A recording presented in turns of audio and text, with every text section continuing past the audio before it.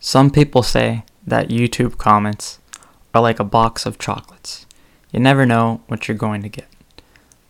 You might get a comment that's funnier than the video that you actually watched, or you might get people arguing about conspiracy theory and things like that. But they have one thing in common. They're not good for your health.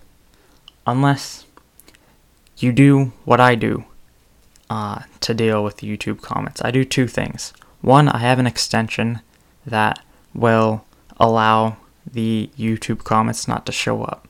The second way is a lot more fun for me.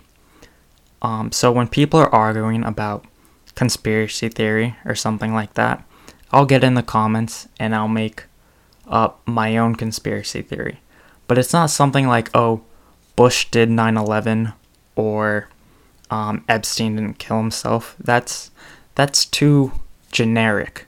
What I do is I'll say something like, Hillary Clinton allowed Trump to win the election so that he would allow her to continue laundering her money. And that gets people started up and angry, and some of the comments and the reactions are really funny, and that gives me some enjoyment. So yeah, maybe you guys want to try something like that. Okay.